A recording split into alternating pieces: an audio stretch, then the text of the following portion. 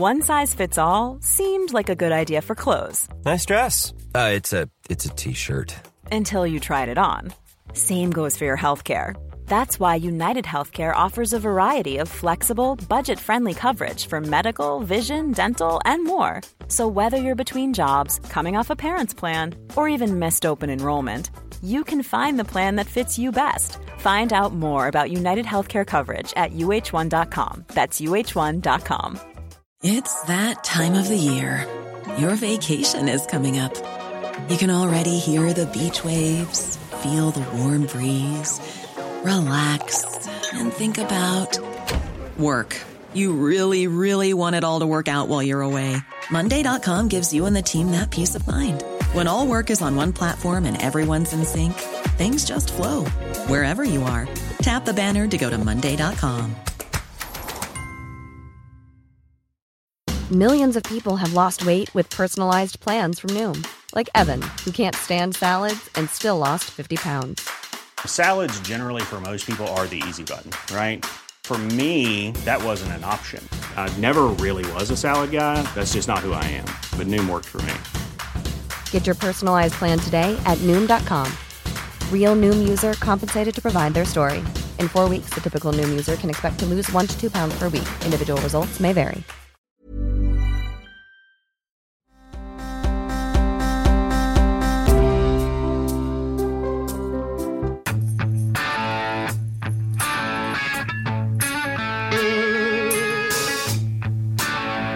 Does voter fraud exist? I don't know for certain. Are you an expert in voter fraud? No, I'm not. Well, why then is Twitter right now putting purported warnings on virtually any statement about voter fraud? We're simply linking to a broader conversation so that people have more information. We also are considering full disclosure, a little bit of a preview, the notion of a curfew. Now, before you jump in terms of your mindset and whether that's a good idea or bad idea, we are assessing that as well. Yes, we have Pastor Warnock and we have Mr. Ossoff. Wonderful, that's great news. Okay, well, thanks so much, y'all. Have a great day. Okay, bye-bye now. Whatever it takes. Holy Jesus, Steel Magnolias took a turn for the dark there. Man, well, that was actually an actor who's doing get out the vote calls from L.A., making pretend that he is calling from Georgia to make sure that the special election, the Senate election, goes for the Democrats. Not bad. He wasn't. I enjoyed his acting, and I don't know that it was necessary because he was speaking to Democrats in Georgia on the phone already, who apparently knew who the candidates were. I don't know that he needed to go into deep cover. He could also just talk like somebody not from Georgia. I appreciate that. Well, but how else can he express his deep disdain for the voters of Georgia, honey? Oh, you're suggesting that he was acting like a stupid redneck Democrat. Yeah. To show. I apologize for interrupting you on the Lord's Day, he says in the video. Ooh, that's a great point. Listen to that. He hates Georgia idiots. That was my takeaway. Good afternoon, this is Megan from Alpharetta. I'm calling for Miss Petunia. So this guy is named Adrian Elliott. He is an actor. He is not from Georgia. He has no accent. He's talking to somebody, some Get Out the Vote movement. He's talking to somebody, voters, Democrats in Georgia, telling them to prepare to make sure you're all up to date on the special election. Hey, Miss Petunia, how's the weather over there in Decatur? Oh, yes, it is lovely here today in Alpharetta. I'm so sorry to bother you on the Lord's Day, but I just wanted to make sure that y'all were all set up for our runoff election for Senate on January 5th. Oh, well, bless y'all. Yes. Yes, we have Pastor Warnock and we have Mr. Ossoff. Wonderful, that's great news. Okay, well, thanks so much, y'all. Have a great day. Okay, bye-bye now. Whatever it takes. So then the mask comes off at the end. It's whatever. You know what? I would like to revise my opinion on this. One, there is nobody on the phone. Absolutely not. Yeah, no, definitely This is all not. about him. It Hey, was hello, Miss pretend. Petunia. What kind of name would the dumb rednecks have? Petunia, probably, right? I Hello, couldn't- Miss Petunia. Petunia. It totally was. What was the reference I came up with was great. Steel Magnolias. Mm-hmm. Did you see that movie, Alice? Mm-mm. You haven't seen I've heard of it, though. You're missing as a reference. An important genre of movies. So when I was a young man, Alice, I was sentenced to working on a cruise ship for almost a whole school year. And during that school year, in high school, the cruise ship, which has since subsequently sunk, the cruise ship would play only a number of films that were out at the time. So I was a teenager, like 15, whatever. Shockingly enough, my dance card was not full of dates with the ladies. And so a lot of times actually this says a lot, actually.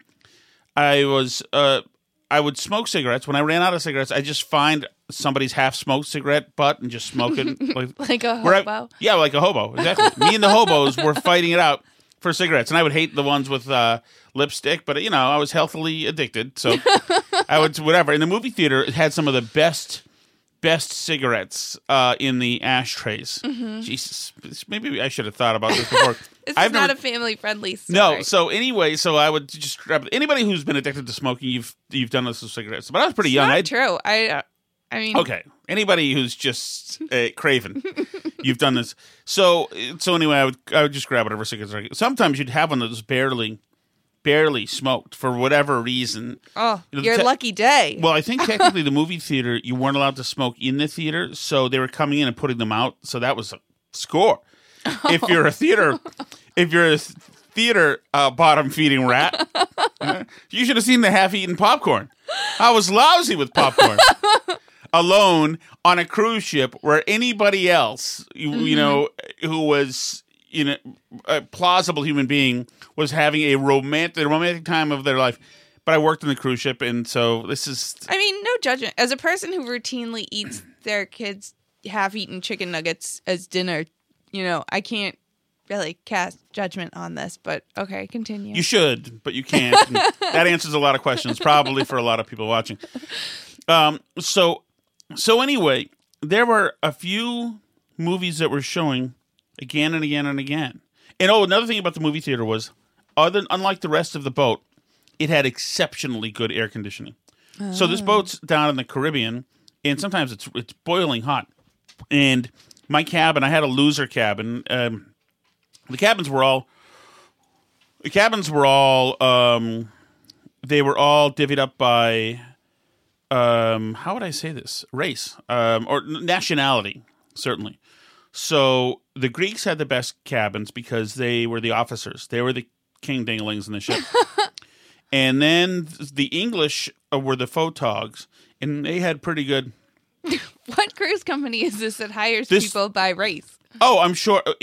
Back in the 80s, it was everybody. I'm sure it still is. So the English were photogs. The Greeks were they essentially ran the ship, even though most of the ships were registered out of Norway. Okay. And the Bangladeshis were housekeepers. They had the worst cabins. And the Irish had, and some of the Irish they didn't do what the English did, but they did something else. But I was an American photographer, and Americans did a lot of the shore excursion stuff. Oh, okay. So, you'd speak to other fat Americans who were, and tell them to rent. You could communicate with them. Yes, so you tell them rent scuba gear and do this. I was actually a ship's photographer. I was with the English technically, but since I was American, this was all true. And then there were Asians. Asians did housekeeping as well, but on different floors generally. And a lot of Australians and New Zealanders were there as well, and they were bartenders when I was there in F&B. And then the waiters were who did like music and like. There's a lot of Irish and English in the music. Those acts were brought in. So when I was there, and this was the you can look this ship up. This is the SS Galileo, and the SS it was Chandris Fantasy Cruises back in the late 80s. And so when I was there, the act was an American act. The dancers were American, or at least it was an American dancer act. Mm-hmm. When I was there, they were doing a big Irving Berlin review. So I got into that. I could do Deep in Heart of Texas all day. And but the band was English Irish, the rock band. The magician was an American with a beautiful wife, and but it broke out like that. And so, if you were none of the guys, the back of the house people, were allowed to go up into the bars and talk to the guests. No, but I was an American. And so I could go up there. We had special stuff to wear, suits to wear up, and we were allowed to speak to the guests because there was a vicious caste system happening in this. And so the Americans were out there. Sometimes I'd eat with the Greeks. They'd invite us to eat, and in the captain's special dining room, away from the hoi polloi. But the thing is that actually, and this is if you watch the movie Titanic, this is true about it. Is the best bar on the ship was a bar in the very front. Is it the stern or the aft? I don't know. I probably should have known. Both the stern and the aft mean the back of the boat. I thought. No, bow. Okay, bow is the bow is the front. Okay, then what's the other? What is how come the back has two names? Anyway. So there was a great bar in front, and this is a total hellhole in the front of the boat, way down, no air conditioning. It's hot as hell. All the beer was warm, but there was music and there was chorale. It was just great. And I was like 15, so to me, this was the greatest thing in the world. But it was a great time. And a great time. I was hanging out with these guys, and young guys. We'd go out in the town in Bermuda and in other places. Who were my age or a little bit older, because I think I was 15. They were 17 from England. I was a huge Beatles fan, and I met this kid from Liverpool, England, and he was a young guy, a photog as well. And I love them. And he spoke just like he had a harsh Liverpool accent, but he spoke like the Beatles. He sounded probably more like George than anything. And I remember when I first met him, I said like William, whatever. I said to William, how come you don't like me? He just because he didn't like me. Believe it or not, he didn't like me. Maybe because you were a super fan of his accent. Maybe because when he was like putting a cigarette out, I would grab it and force it into my pocket like it was a homeless person. But he said, "Because you're a fat American," in a perfect Liverpool accent. I was so thrilled that he spoke to me with that accent that I didn't like absorb properly the insult. But he hung around with this fat American after a while. We all got along. It was so great. And what a way to spend like 7 months, and it was great too to lose weight because we weren't allowed to take the elevator. So if you're the crew, you've got to walk up the stairs. It's 10 flights, clink, clink, clink, clink, clink, up and down and up and down, up and down. It was just a blast. I mean, it was just a great time. So and you learn a lot about people. We used to do these cruises from New York, these weekend to nowhere cruises. So they were cheaper cruises. But the boats wanted to make money. We'd park right next to the Intrepid, the Fisher House people, Ken Fisher, their aircraft carrier, the Intrepid in New York. But every time on these, one of my jobs was to catch everybody trying to steal their pictures. Because everybody gets on the boat, and then when there's the captain's like cocktail party, big smiles, everybody, and take pictures of everybody eating and whatever. And then you charge. You charge the hell out of them. Back then it was probably like $10, which seemed crazy. And so these people who were going on the weekend cruises, they didn't have any money to speak of. These were like trashy cruises. So they're like, screw this. So my job was to bust them taking pictures. And anyway, just an incredible time. Speaking of that, my boss, I used to order from this beautiful woman who was from New Zealand. I used to order Virgin Bloody Marys. And she was so lovely. Her name was Melanie, I think. She was so lovely, and she had that accent, like, would you like the chick? Would you like the check? But they'll say chick and nick, and it was just a great accent. And of course, I fell in love with everybody. They're all older than me, and they could care less, But anyway, the big guy. It was crazy. So while I'm in the little photo area there watching for photo stealers, Melanie brings me my Virgin Mary. The big boss of the picture company comes over. Big guy. He's from a place called Gringley on the Hill in England. Is there a more British place I know, name I in know. the world? How Gringley on Hogwartian the was Hill. it? Gringley on the Hill. And he's like, he puts a cigarette out, throws it in my drink. My drink was halfway gone. He just assumed that it was done, somebody else's drink, whatever. Throws a cigarette out, and he's like, "Hey, mate, good to have you. It's great to have you here, whatever." I won't try to do the English accent because I can't seem to do it. And I said, "Oh, great! And I'm intimidated. This is the big man, you know." Mm-hmm. They used to call them number 1 through 5. So I worked along the number 5s. The number 4s had been there like 2 years. Number 3s could, in a case of emergency, could become number 2s in case the number 2 got fired or whatever. And there's only, the number's only one number 2 per ship, and the number 1 was on a few ships generally. So anyway, this guy puts a cigarette out in my drink, and then like orders his own drink and said, "Hey, I just want to tell you, it's great to have an American on here. We're going to have a hell of a time."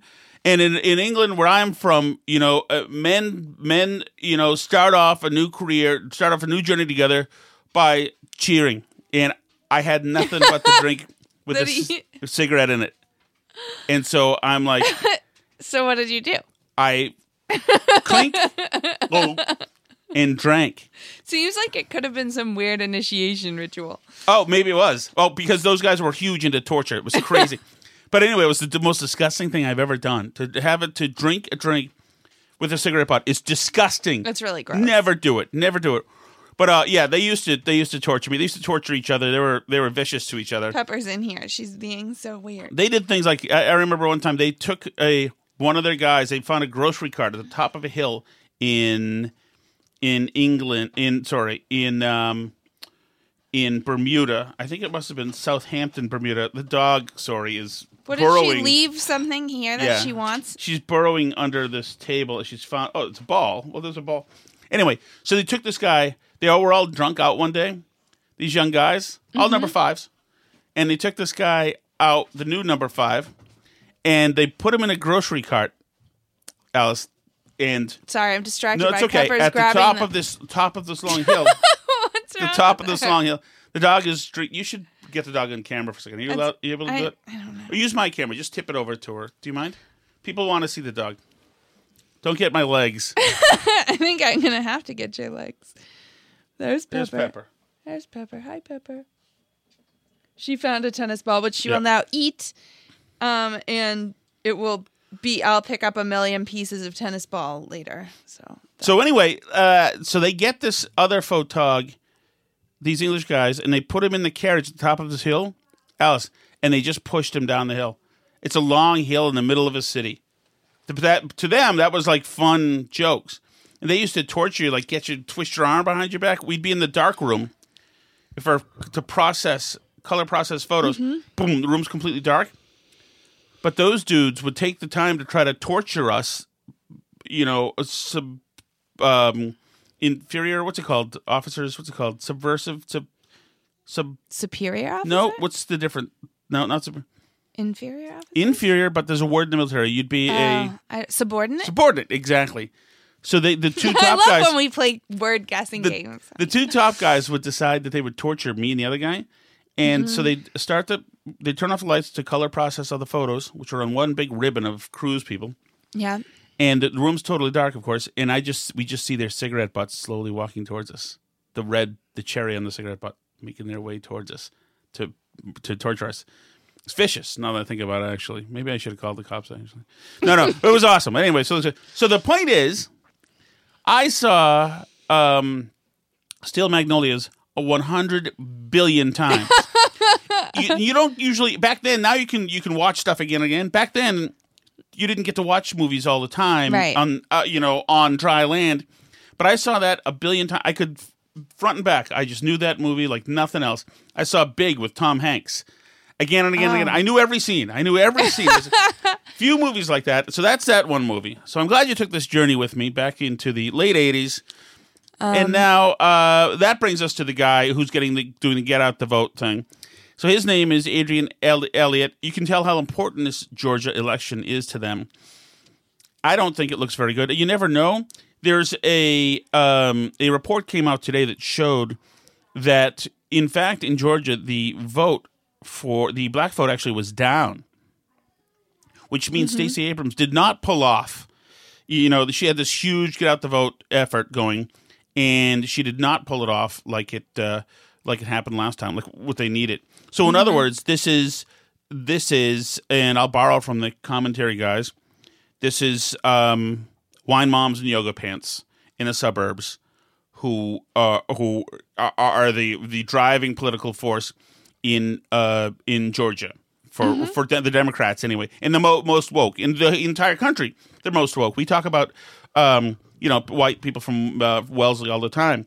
Well, everybody has their Wellesley, and Georgia has more and more. Georgia's kind of having a beautiful housing boom, right? So we'll see what happens. I would not be confident. I would not be confident if I was a Democrat that they're going to get Georgia. In fact, that would be huge. Well, and that there is also a possibility that they knock off Loeffler, who's sort of a flawed candidate. But I think Perdue is probably a tall order for them to knock him out of there.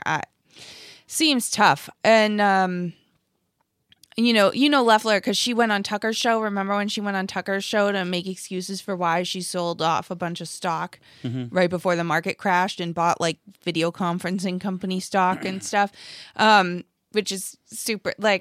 And she's also appointed. She was never elected actually. So she's probably the weaker out of the two Republicans. But for them to control the Senate, they have to get both. Plus, they have to somehow convince Joe Manchin to do stuff with them, which, I know technically he's a Democrat over there in West Virginia, but he's really not on board with most of their stuff. So I think the hope is gone for Democrats to do any of their really, really exciting items that they want to get done, like the Green New Deal and stuff. I don't see how that's in the cards for them.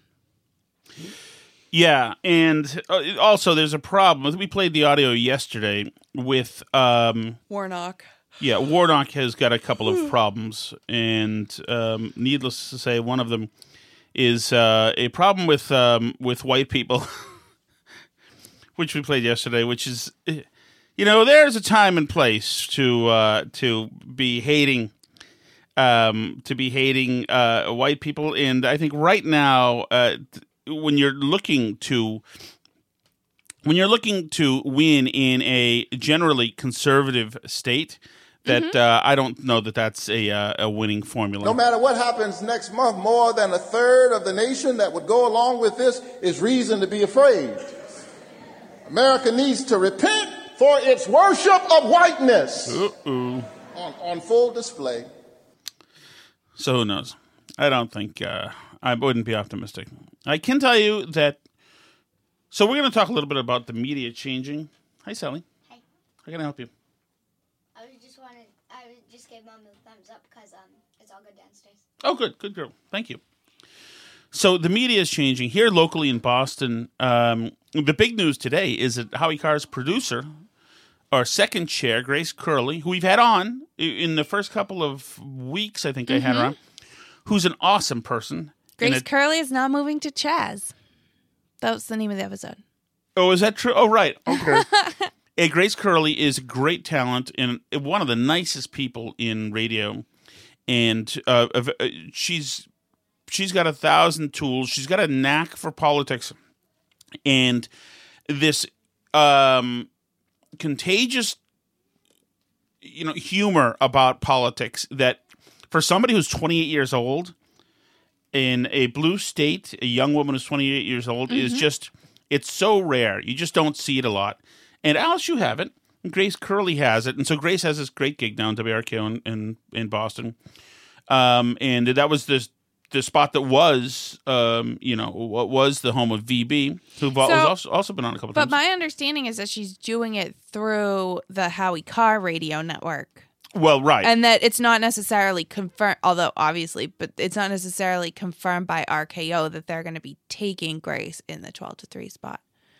I mean, no, I'm not saying that they won't take her because they will, obviously. But I'm saying that I don't think RKO is saying, oh, good, look, we're replacing VB with Grace. I think Howie Carr Radio Network has announced that Grace Curley is going to be having a show that's from 12 to 3 that will be taken in syndication by places that want it. No, it's part of a bigger Howie RKO iHeart deal. Oh, okay. So because I hadn't seen that. Okay. Howie announced it today. No, she's in there from 12 to 3, and Howie will be there from 3 to 7. If you're not from Massachusetts, Howie Carr is the guy who's been really the stalwart conservative reporter, anti-big government, anti-government waste, anti-corruption guy for 40, almost 50 years in Massachusetts. And he's got a very popular radio show as well. He's kind of like John, who's the guy from Chicago, it's the Sun-Times, right? John Strand, you know him, Alice? Fred, no. Fred Smirlis' cousin. John Strand? What's his name? You should be reading him anyway. John, hold on. I don't know who you're talking about. I'll have this for you. Don't you worry about it. I'll just fill for a second. Yeah, well, speaking of Fred Smirlis, remember when I sat next to Fred Smirlis at the Republican caucus with my tiny baby who barfed on me during it? And then he was in pictures, like, right by me. And you were like, you were sitting by Fred Smirlis? And I didn't know who it was. And I was like... Fred Smirlis should be. He played for the New York Giants. No, I'm sorry, for the Buffalo Bills as a nose tackle. Should be in the Hall of Fame. He's great. I'm thrilled that you met him, Alice. Yeah, so he was at the Republican caucuses with me in 2016 for the 5th congressional district, and we went and caucused. I assume he was there to caucus for Trump. I don't know. I didn't ask him who he was voting for. Whose delegates he was voting for in the caucus, but it was to send delegates to the RNC, to the National Convention, was what it was for. But anyway, a fun event. I went there with a tiny baby. It was a good time. I drove a convoy of people from our town, Republicans. John Cass, Alice. Cass. Okay. You're free. You're free, Alice. So before you you're went done, through the... You're done hearing about all my Republican friends that I drove to the Republican who you went through caucuses? was in the convoy, Alice. John Cass is the guy I was talking about. Anyway, Howie's got a great show. And VB, of course, now has been supplanted by somebody. VB got to start with Howie and has been supplanted by somebody who works from Howie. It never feels good. I wouldn't think if it was me I'd be thrilled, but I mean, that's how the business goes. Grace has got a gig to take, and they're very finite in talk radio. And we'll see what happens. We'll talk to VB. I talked to him tonight about it, so I'll hold off on any more commentary on that stuff. But he'll talk to us next week, probably, about it. But media is changing. I mean, there are a bunch of stories about newspapers, about broadsheets in tabloids just tanking in circulation. It is not looking good for a lot of media. Certainly, talk radio, AM talk radio, is not here for the long haul. I think we all knew that was going to be. And print newspapers are not living off the print model. Everybody's losing print circulation. So it's digital. This is also not breaking news. But the problem is that digital, even with the same amount of readership in digital that you had in print, it's not the same amount of revenue. You need way more readers online to get the kind of revenue that you had in print.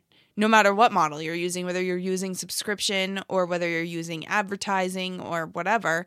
But, the internet, like Craigslist came and ate the classified section of newspapers. That was a big moneymaker for them, and now Facebook Marketplace is mostly killed Craigslist. And is that true? It's certainly taken a big bite out of it, but Craigslist never made money off that stuff anyway, so I'm not only like very I did it for the rendezvous.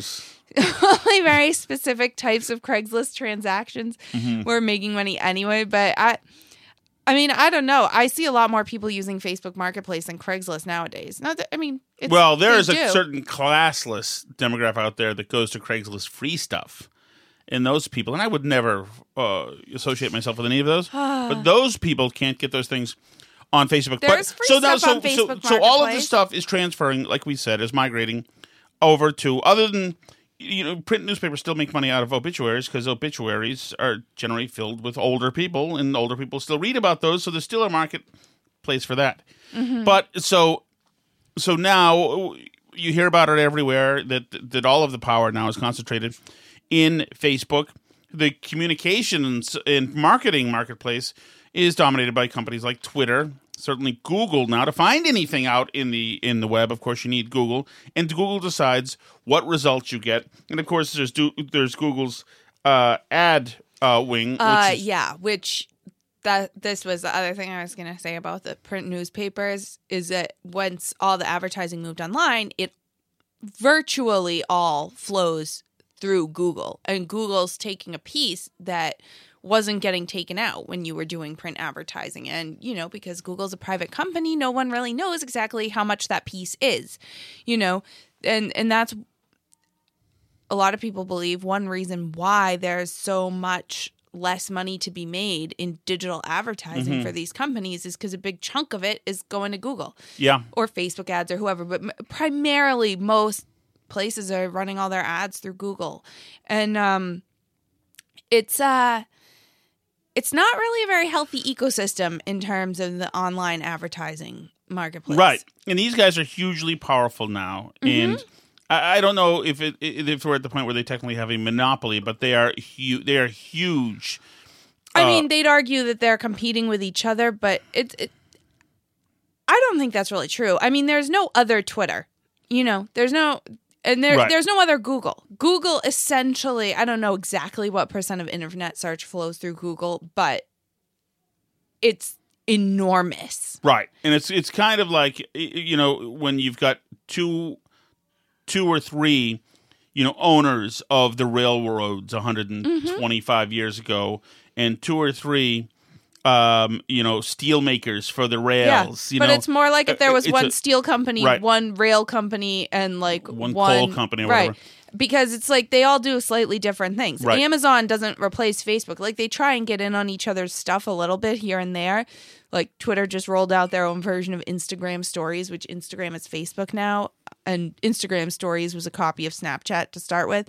But it's like, so they try and nibble at the edges, but they're really different things. Facebook is really a different animal from Google, is really a different animal from Amazon, is really, and it's not great that we are so dependent on them to do anything. Any media company has to be in all these places or they are out of luck, essentially. Right.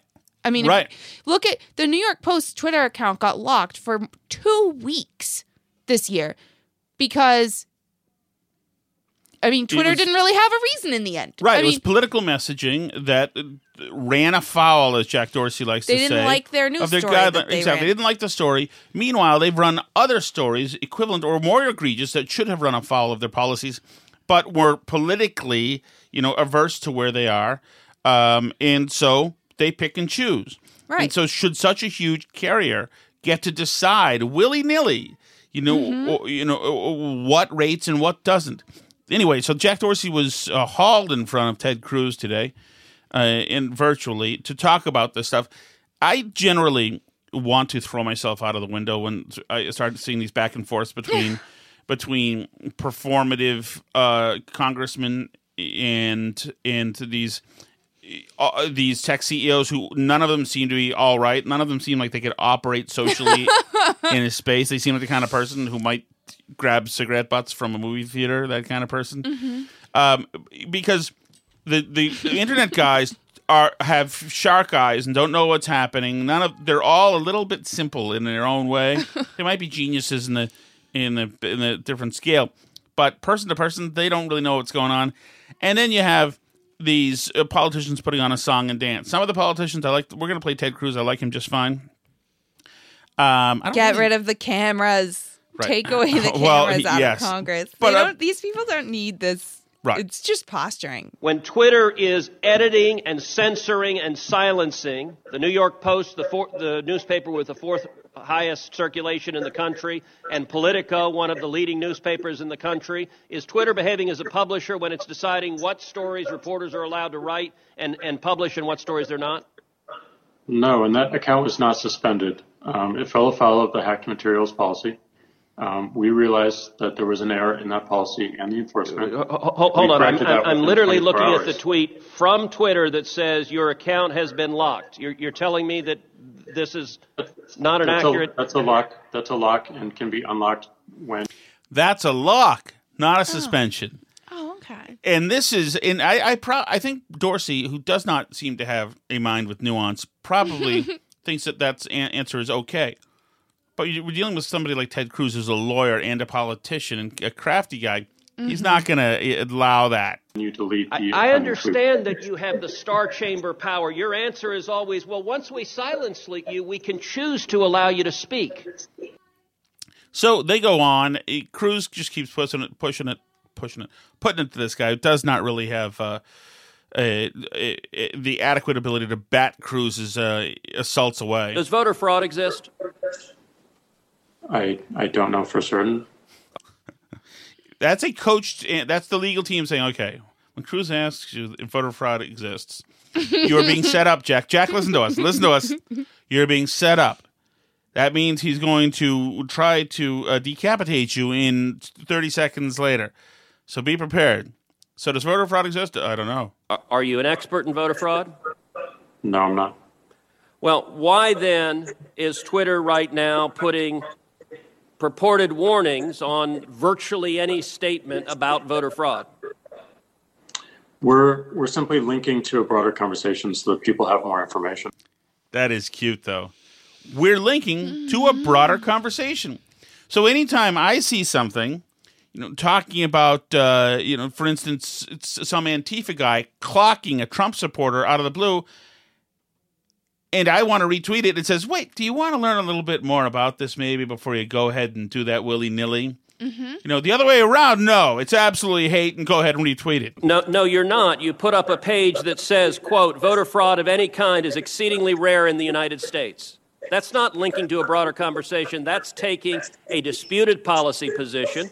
And you're a publisher when you're doing that. You're entitled to take a policy position, but you don't get to pretend you're not a publisher and get a special benefit under Section 230 as a result.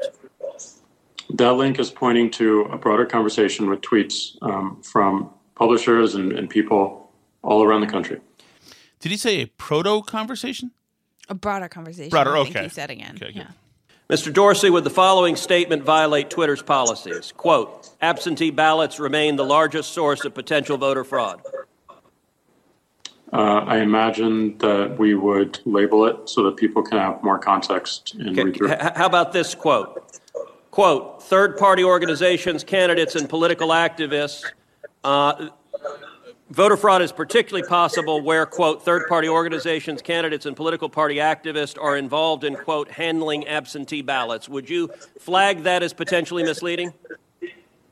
I don't know the specifics of how we might enforce that, but I imagine a lot of these would have a label pointing people to. Okay, have you had enough of this? Would you like to say something about this? Because I can't go through much more of this. I mean, we get it. Twitter's enforcement policies are just, trying to provide cover for the fact that Twitter doesn't want to be blamed for people saying things the left doesn't like on Twitter, That, and Facebook has the same problem. All these places, people get upset that people get into QAnon conspiracy theories on Twitter. Mm-hmm. The type of people that Jack Dorsey... Alice, they get upset about smaller things than that. No, I know, but this is like, I feel where the impetus comes from for like why they do this, right? Is like the type of people that Jack Dorsey wants to go to cocktail parties with don't like it that there's people out there hearing about QAnon, and they're hearing about QAnon on a platform that Jack Dorsey makes. So they're going to him and saying, why do you allow this? People that work in the company are saying, why are you allowing people to hear about this stuff? But then they get mission creep, like first they don't want to allow people to hear about things that like definitely aren't true. Like Trump saying he won the election when he didn't win the election, and then, they want people to hear that voter fraud can't possibly happen and there's no way that absentee ballots can be. So this is the thing, is that all their policies are just trying to create a way that they can explain why they're taking off the stuff that really they're just taking off because they want to take it off. So they're trying to thread a needle of building a policy after the fact and create, post hoc justifications for what the actions that they want to take, And I mean, the Post one boggles my mind because they were in a game of chicken with the New York Post for 2 weeks, telling the Post essentially, we're not going to let you tweet until you take down this story we don't like. And eventually Twitter blinked, but they were dealing with a pretty prestigious organization. You might not like the Post. I know it's a tabloid, blah, blah, blah. But this is a long-standing, serious newspaper with serious people working at it and behind it. And they could have caved before Twitter caved here. It's really, for someone smaller, the decision would really be, there was no way if you or I tweeted something and Twitter locked our account until we deleted it, there's no way you or I could fight it until they change their mind. You can't, you have to be so big that it's really like, and it just shows how much they control the conversation, how much Twitter is, how much people depend on Twitter and how much control Twitter has over who says what on the platform. Right, and I think that the internal pressure they get, you mentioned it, is underestimated. I think that probably they have these big sharing Diet Coke staff meetings, all staff meetings, and the staff is allowed to get whatever they want to off their chest and share their emotions and stream of woke consciousness, conventions every Friday, and they tell them that they feel unsafe by having a lot of this content out there. And Dorsey speaks that language. Now they've all adopted this. This is now overlaid into their prime directive and into their it's the HR new religion on the left. Right. So they have to listen to this horse from people, the same way that with James Damore wrote the thing with Google, and everybody got upset. It was people inside of Google who said, we don't feel safe with him around. It's incredible what he's done. And I think the larger way that the reason why external forces are so vociferously passionate that none of this, that information that would benefit conservatives at all, get out and distributed widely, is because you look at the evolution of the Trump original candidacy. In 2015, it was a joke. Everybody laughed. It was a joke. Even in 2016, for a little bit, it was a joke. Remember, Huffington Post would only put his stuff on the entertainment pages instead of putting him on the politics pages. They said, no, it's Donald Trump. But they let him tweet his stupid tweets, and they laughed at his tweets, and his tweets are stupid, etc. And then, of course, they wake up that next morning after the election, and they say, oh, my God, what could have happened? It's certainly not us. We know we're perfect. What could have happened to make 63 million stupid people have voted for this Hitler? What could have happened? Oh, my God, that's what it is that we let him communicate to the stupids.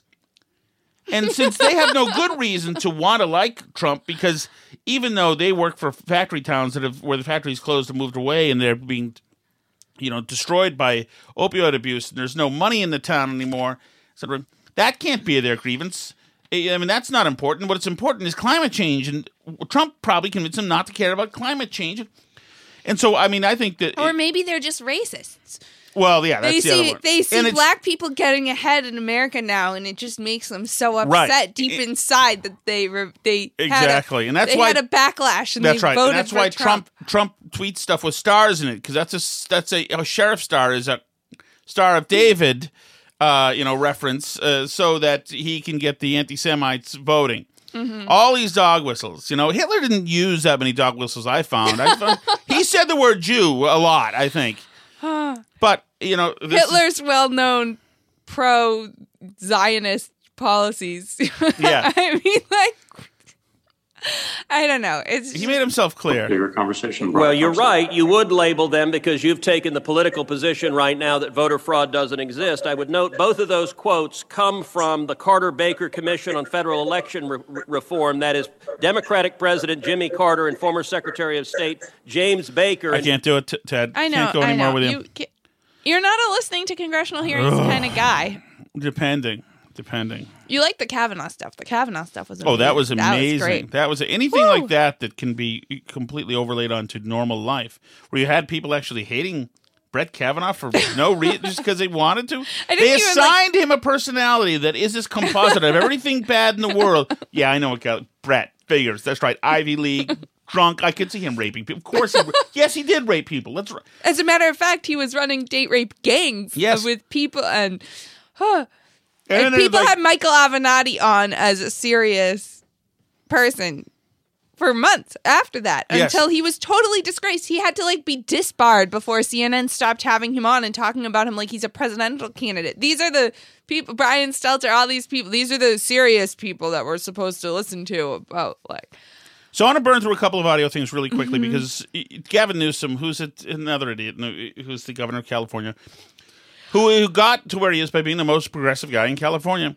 He has now laid down a law. There's going to be everything's close, reclose. You're in trouble. You have to go back underwater. You have to go. You can't, surf again off the coast of California, or else we'll send the Navy in like we did last time and throw you in jail. All this, and he's nuts, crazy, and no large groups, no going to restaurants, no doing this, etc. Not shockingly, of course, Gavin Newsom has to, as he's telling people. By the way, you're all being punished for being bad because we're spiking again. So guess what's coming down the line? We also are considering full disclosure, a little bit of a preview. A preview. That's fun. Guys, lucky us. Preview.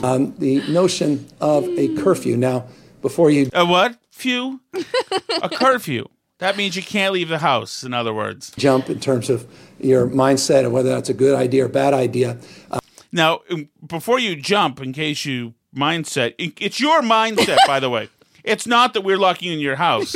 Before you jump and panic, because in your mind, you might feel like we're making you go in the house or else we'll arrest you. Before you do that, let me explain. We are assessing that as well. I have... Just so you know, it's just front burner right now.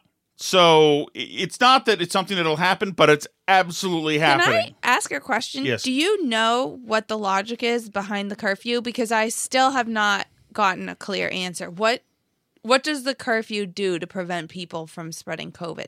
Because then you stay in the house and you can't do bad things. You're being punished for doing bad things.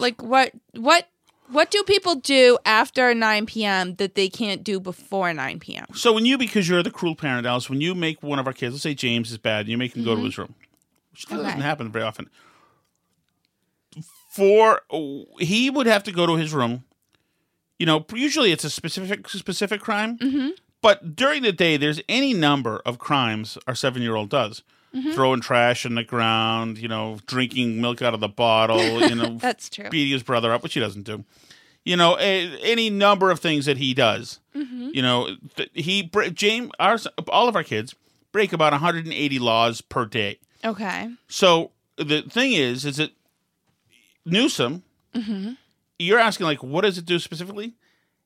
It prevents us from doing the possible things, many things that us, the children, will do. He knows that there's hundreds of ways where we could screw this up if we're allowed to leave the house. But we could go into a political rally and cough on each other. We could go into a movie theater, or we could hang out together at a dinner.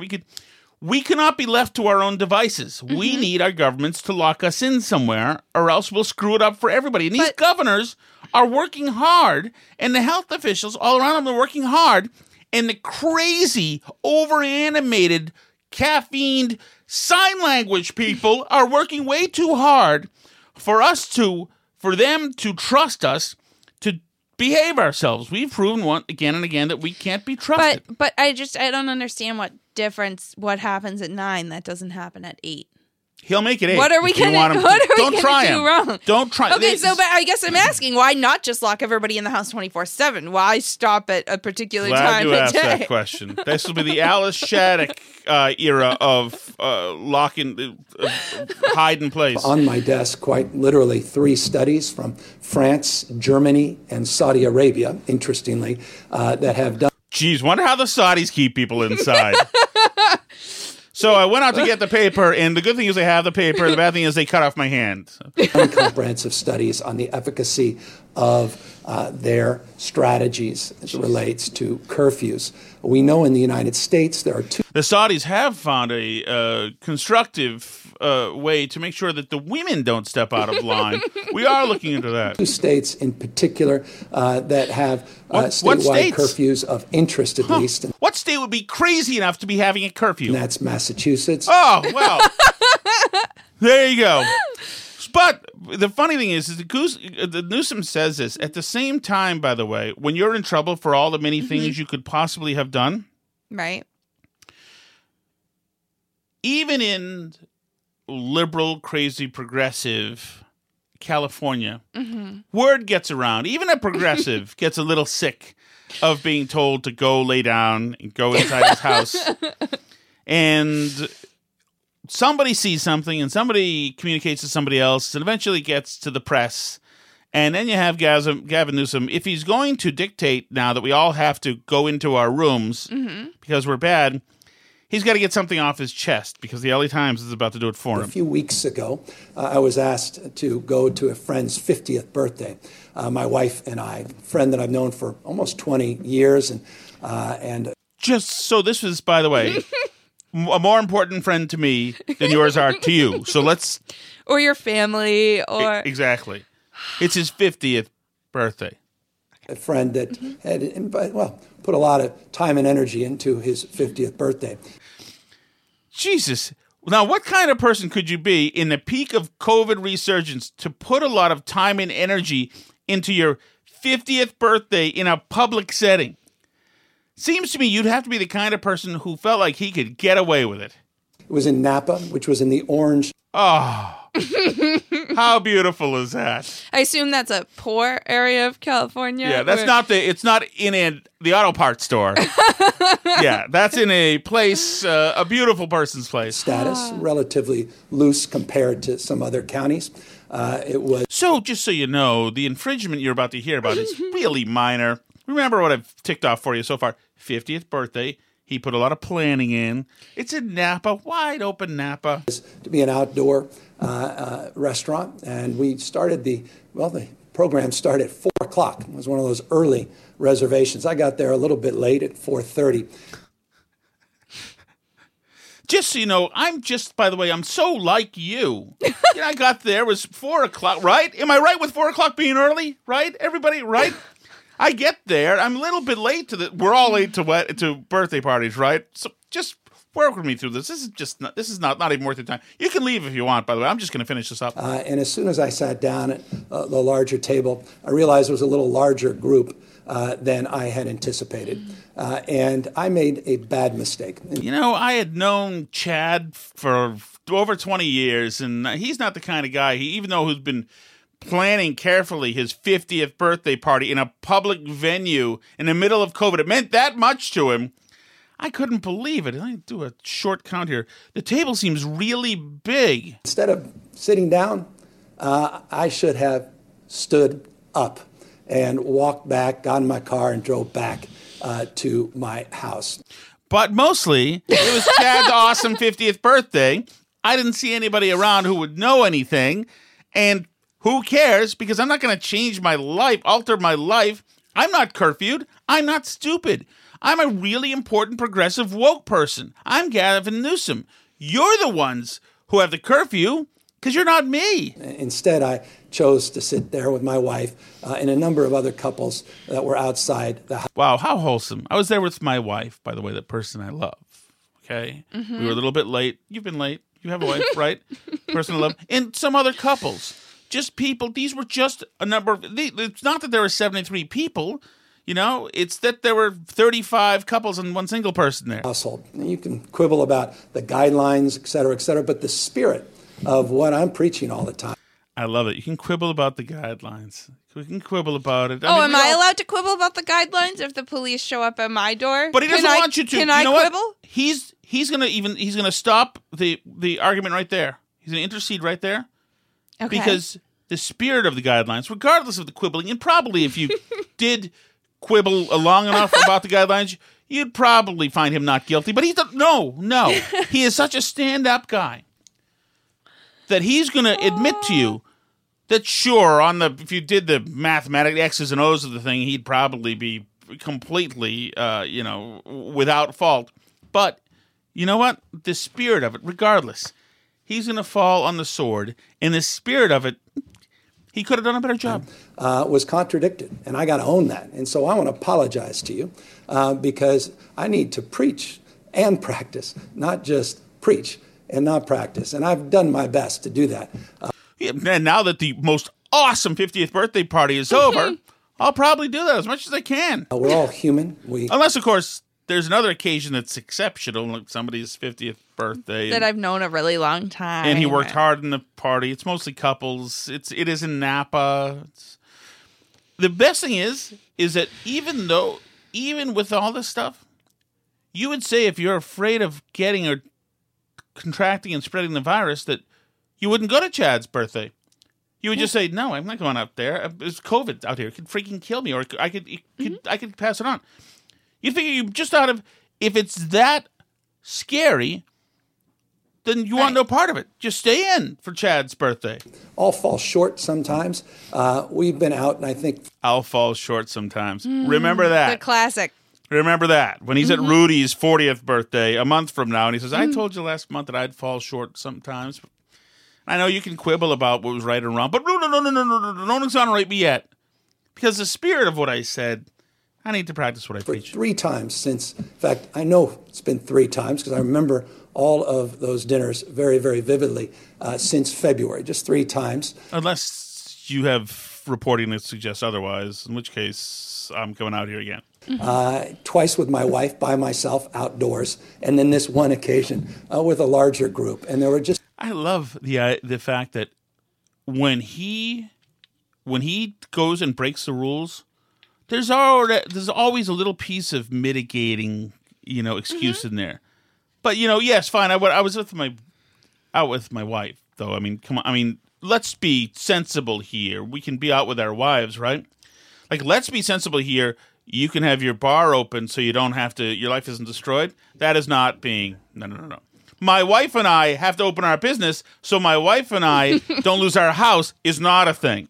Him going to Napa for Chad's 50th, which he planned hard for with his wife, that is to be considered.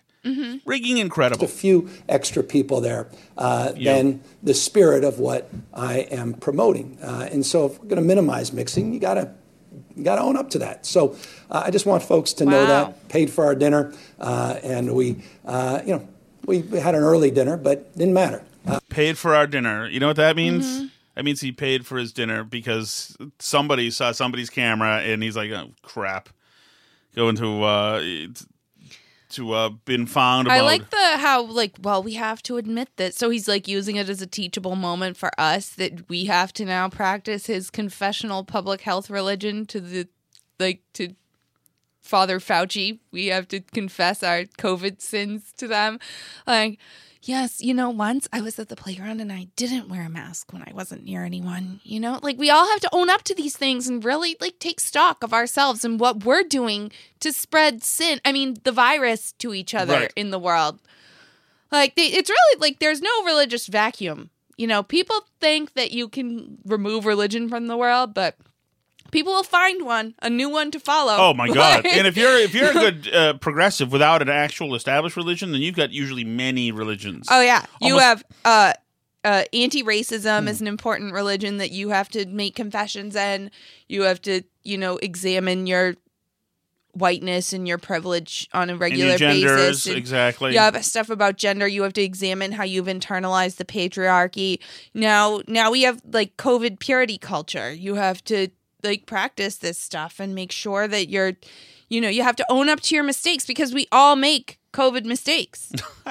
No man is without sin in the important religious task of preventing anybody from ever dying of a virus. I shouldn't have been there. I should have turned back around. And so when that happens, you pay the price, but you also own the mistake and you don't ever make it again. And you have my word on that. Instead of sitting down, I should have stood up and walked back, got in my car, and drove back to my house. Instead, I chose to sit there with my wife and a number of other couples that were outside the household. Does this not sound like a teenager making an apology for being at the wrong kind of party? Well, sure, and let's go. It's exactly what it's absolutely like weird confessional purity culture that's taken a turn. Right, but the whole thing, he's asking you to kind of, you know what, do me a solid in this one. I mean, wife, Chad, 50th, been working hard in this nap, but come on, you get it. Right? That said, if you have a graduation party that's got 6 more people than it should, you can get fined $500. And this doesn't wash. Oh, no. That does not wash. That Nope. is no, you have to pay immediately. You have to be punished.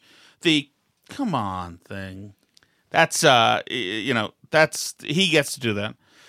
Ugh. We're running late, Alice, but you know what? We'll tease what we're going to do tomorrow here. Yesterday, Tucker Carlson said something during his show, which is interesting. We've been talking about the media and the way it's changing. And it's going to be, I think, even a year from now, look vastly different. Certainly, the news organizations will look different. And you're not going to need a lot of what we've got now. And also, the models just won't work without Trump. And also, a lot of the models have run their course, and a lot of the models have, like we've said, been supplanted. But there have been rumors recently that Fox is going to be the first place to have a huge changeover, and I think it will to a large degree. But and there were some rumors that Tucker might do something, including run for president, or that maybe since he was still kind of a pro-Trump guy, that the Murdochs might minimize him or try to purge him. Anyway, he says it is absolutely not happening. Before we get to the next segment, a quick note about this show. Over the weekend, we got a lot of calls asking if we're leaving Fox News. Ironically, at that very moment, we were working on a project to expand the amount of reporting and analysis we do in this hour across other parts of the company. This show is not going anywhere. It's getting bigger. The people who run Fox News want more of it, not less, and we are grateful for that. We'll have specifics soon. But as always, thank you for your trust in us. We'll do our best to be worthy of it. Okay, before we go, we will play Charlie Kirk. How about this? Can be interpreted as Charlie Kirk on Thanksgiving. The left has always hated Thanksgiving.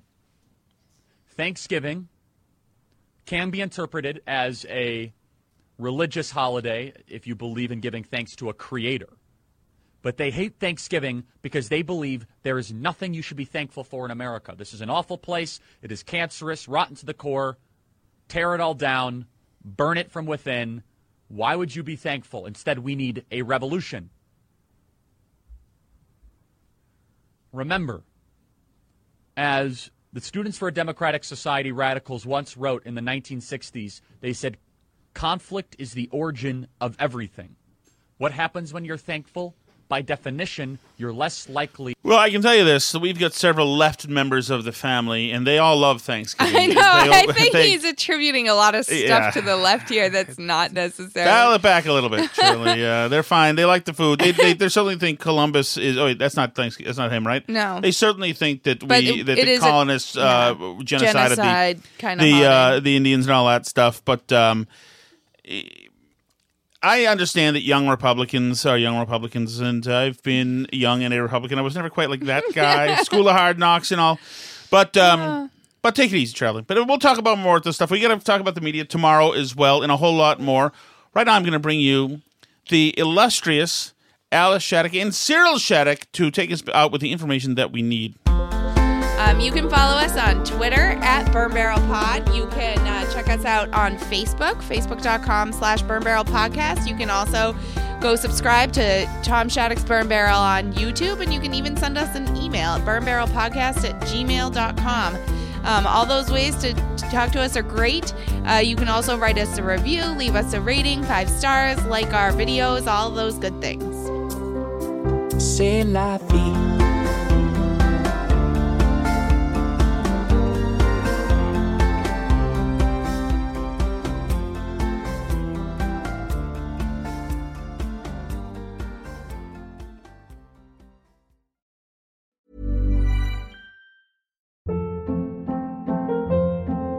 Hold up. What was that? Boring. No flavor. That was as bad as those leftovers you ate all week. Keke Palmer here, and it's time to say hello to something fresh and guilt-free. Hello Fresh. Jazz up dinner with pecan-crusted chicken or garlic butter shrimp scampi. Now that's music to my mouth. Hello Fresh. Let's get this dinner party started. Discover all the delicious possibilities at HelloFresh.com.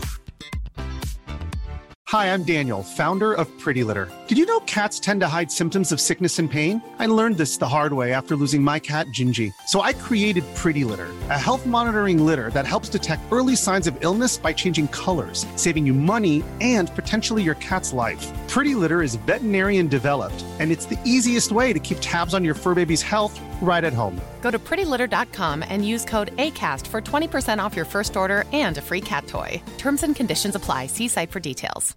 Imagine the softest sheets you've ever felt. Now imagine them getting even softer over time. That's what you'll feel with Boll & Branch's organic cotton sheets. In a recent customer survey, 96% replied that Boll & Branch sheets get softer with every wash. Start getting your best night's sleep in these sheets that get softer and softer for years to come. Try their sheets with a 30-night guarantee. Plus, get 15% off your first order at bollandbranch.com. Code BUTTERY. Exclusions apply. See site for details.